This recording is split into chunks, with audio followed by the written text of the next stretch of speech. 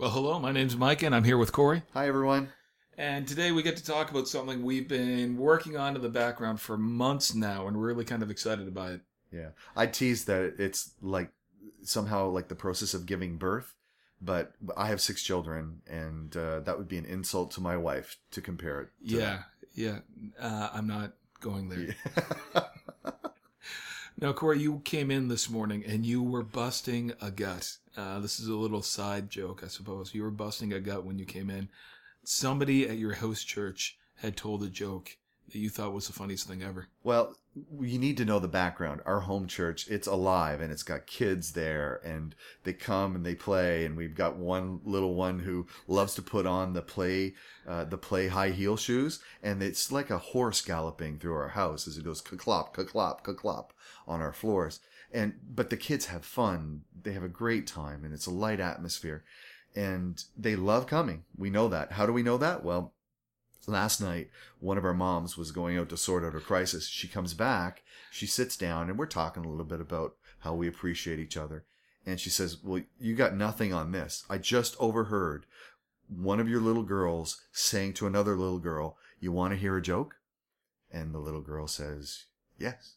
And she said, "Well, why did the chicken cross the road?" And the other little girl says, "Well, I don't know."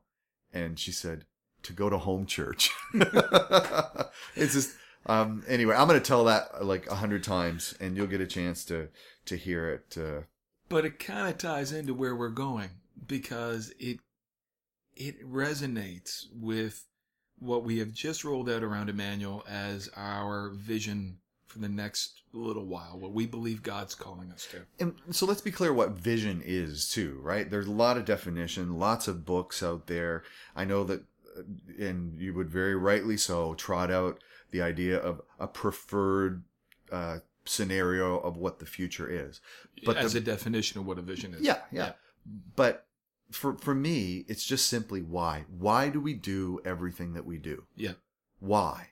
And that's what our vision is. It's a compelling, inspiring why we do what we do. Yeah. And at Emmanuel, we have just decided through our leadership team and all that blah, blah, blah, our vision is what?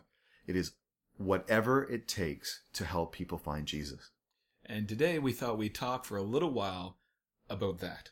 Why is that a compelling vision statement with all of the wordsmith phrases at thousands of churches across the world that we could have stolen?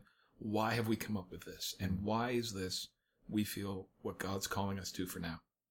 Well, it's important. It matters. We've decided that this is the most important thing that any church can do in this world, that our calling is to help people to find Him. What more is there to do, and how does that connect to everything that we do, whether it is our discipling people, or the reason that we disciple people is so they can go out and help people find Jesus.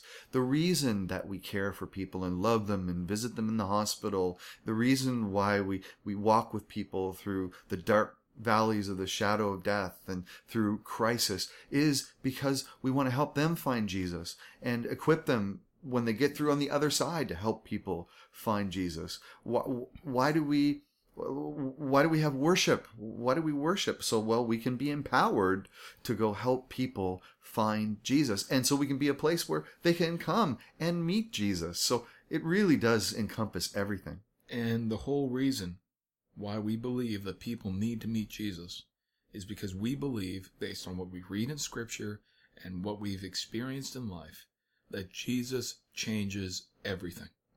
It gives an orientation. Following Jesus gives an orientation to how to live life. In John chapter 10, Jesus talks about how He's come to give His life and life to the full. And in this day, when people are wondering what life is all about, Jesus answers that question. And it doesn't just answer it for now, but He answers it for eternity. We believe at Emmanuel that you need to know Jesus if eternity is going to turn out well for you. And even as we're, I think, going to come back to that in a couple of minutes about, well, why is this vision so compelling? I want to speak just for a moment about why it's so important that our church arrives at a vision.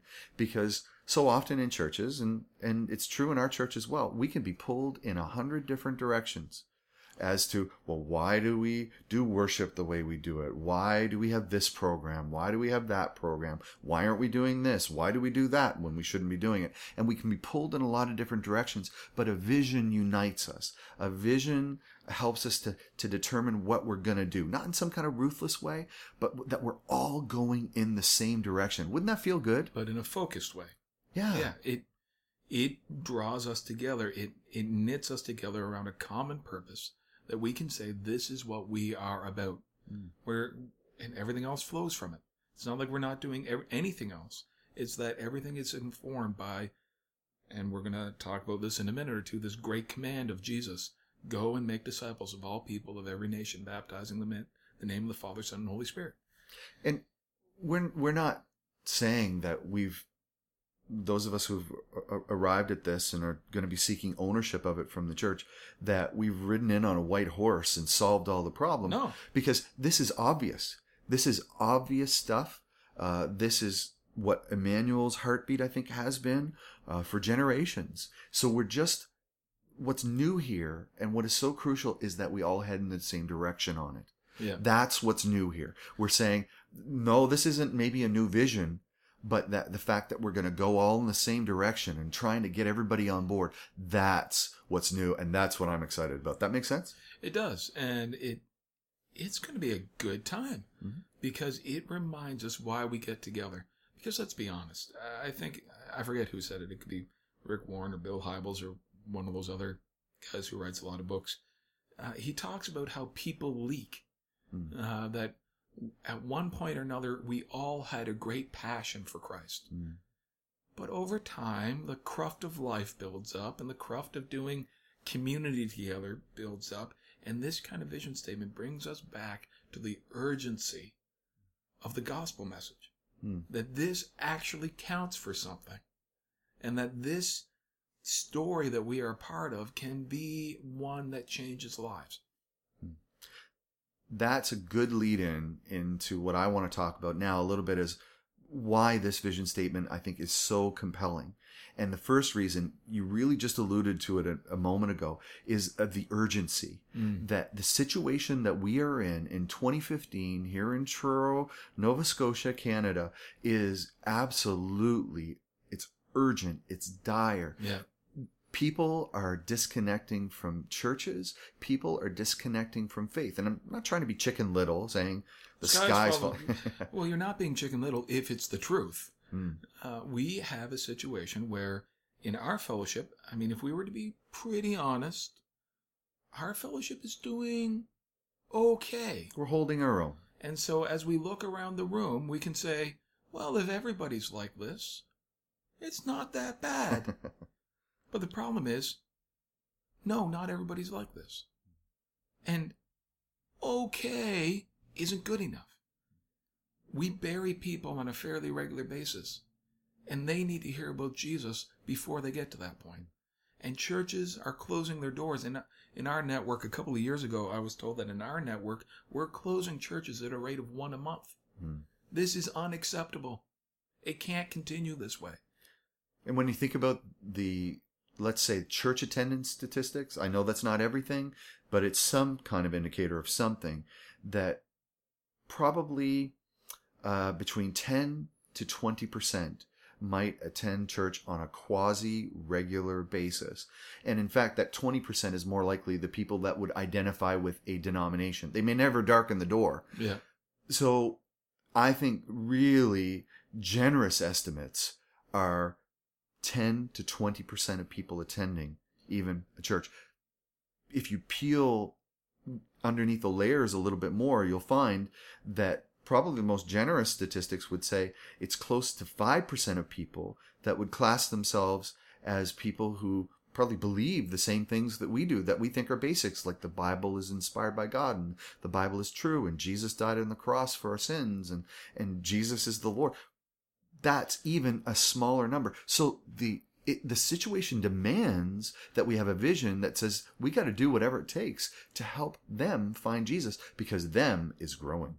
Not only that, so yeah, 95% of our area, let's say just maybe 90%, under no circumstances would we say travesty landing on 90% of people is acceptable. There's no situation, but sometimes we get a little bit comfortable in our little holy huddle, and we forget to go out and take the gospel to people who need it. I had a point, but you carry on. Yeah. Well, again, I think we can move on from there. The situation demands it. The second reason I believe that this vision is so compelling and so right on for the moment is that it really reflects the Bible. The Bible confirms that this is the vision from cover to cover that is on the heart of God. You get passages like the one I spoke about recently in our worship service on Luke chapter 5, verses 27 to 32, which speaks about Levi or Matthew and his call. And Jesus said at the end, when there was grumbling, complaining that Jesus was hanging around sinners, tax collectors, that's right, then Jesus said, well, it's not healthy people that need a doctor, sick people do. I've come to call, Jesus said, not those who think they're righteous, or the righteous in some translations, but those who know they're sinners and need to repent. And so Jesus is saying there that that's why he came.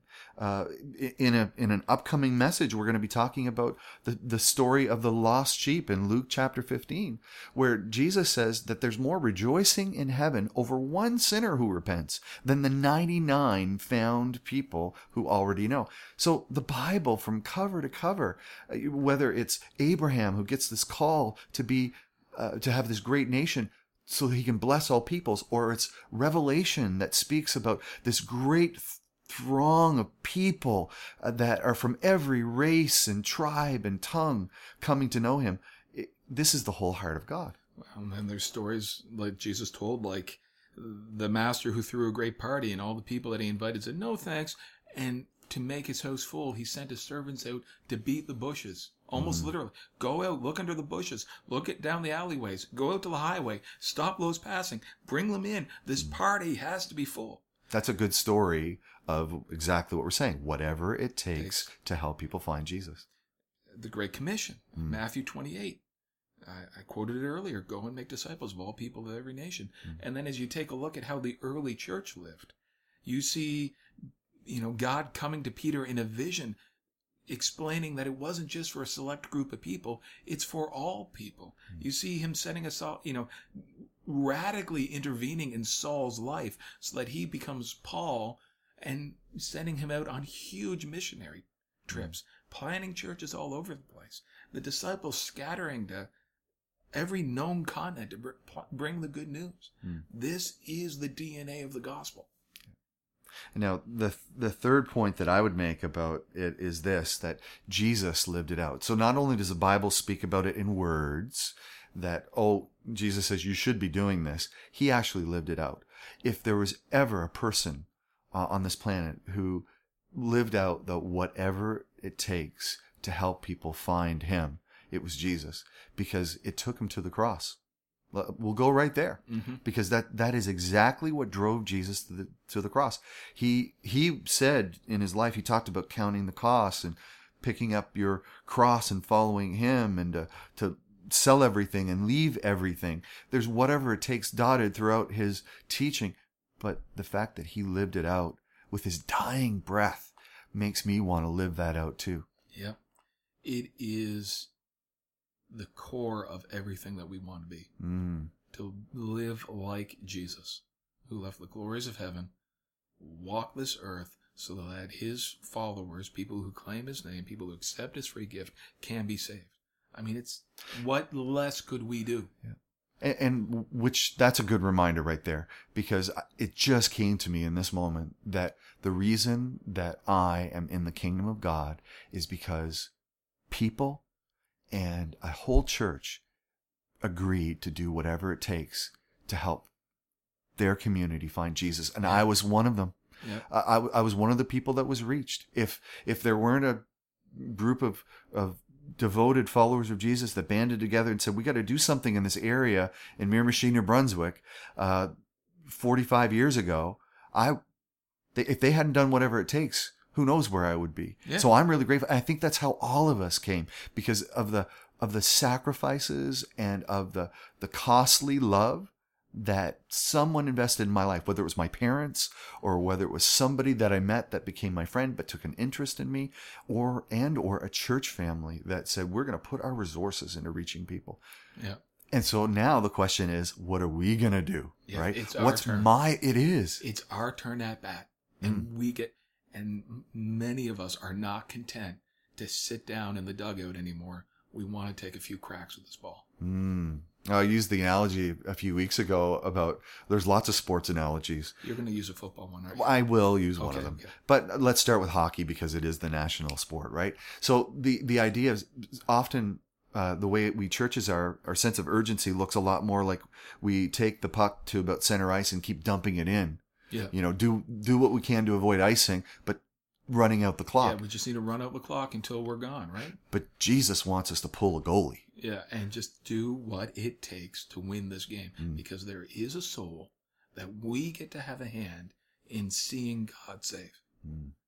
So what we want to ask each of ourselves, me and you, Micah, and everybody listening, and everybody in our church, what is your part to play in this? It could be within the church walls. It can be outside of the church walls. It could be at work. It could be at school, where I ask myself, what does it mean to do whatever it takes in my classroom or at lunchtime to help people find Jesus? Or whether it's here serving within our walls to say, okay, on a Sunday morning, when it comes to worship, what can I do? What can be my part to play in hospitality or service or worship? How can I help someone find Jesus there? Or could be in my home, could be in my workplace. And we're all going to be asking ourselves that question. What's my part to play? And let's be honest, Corey, if it's just you and me and the other pastors standing at the front, rah-rah chanting this thing, and nobody else comes along, this is not going to go far. We all have a part to play in this. We all get a turn on the ice. We all get a turn at bat. We've got a part in this. Okay, well, that's it. I'm excited. Well, This is the type of talk that we're probably going to break up over 2 or 3 podcasts, because we want to talk about, what does it mean to help somebody find Jesus? What does that look like? What do we mean when we say whatever it takes? We want to talk about this again very soon, but we're really excited to introduce this vision to you, and we hope that you're going to come along with for a very exciting ride with us. God bless you, and have a great day.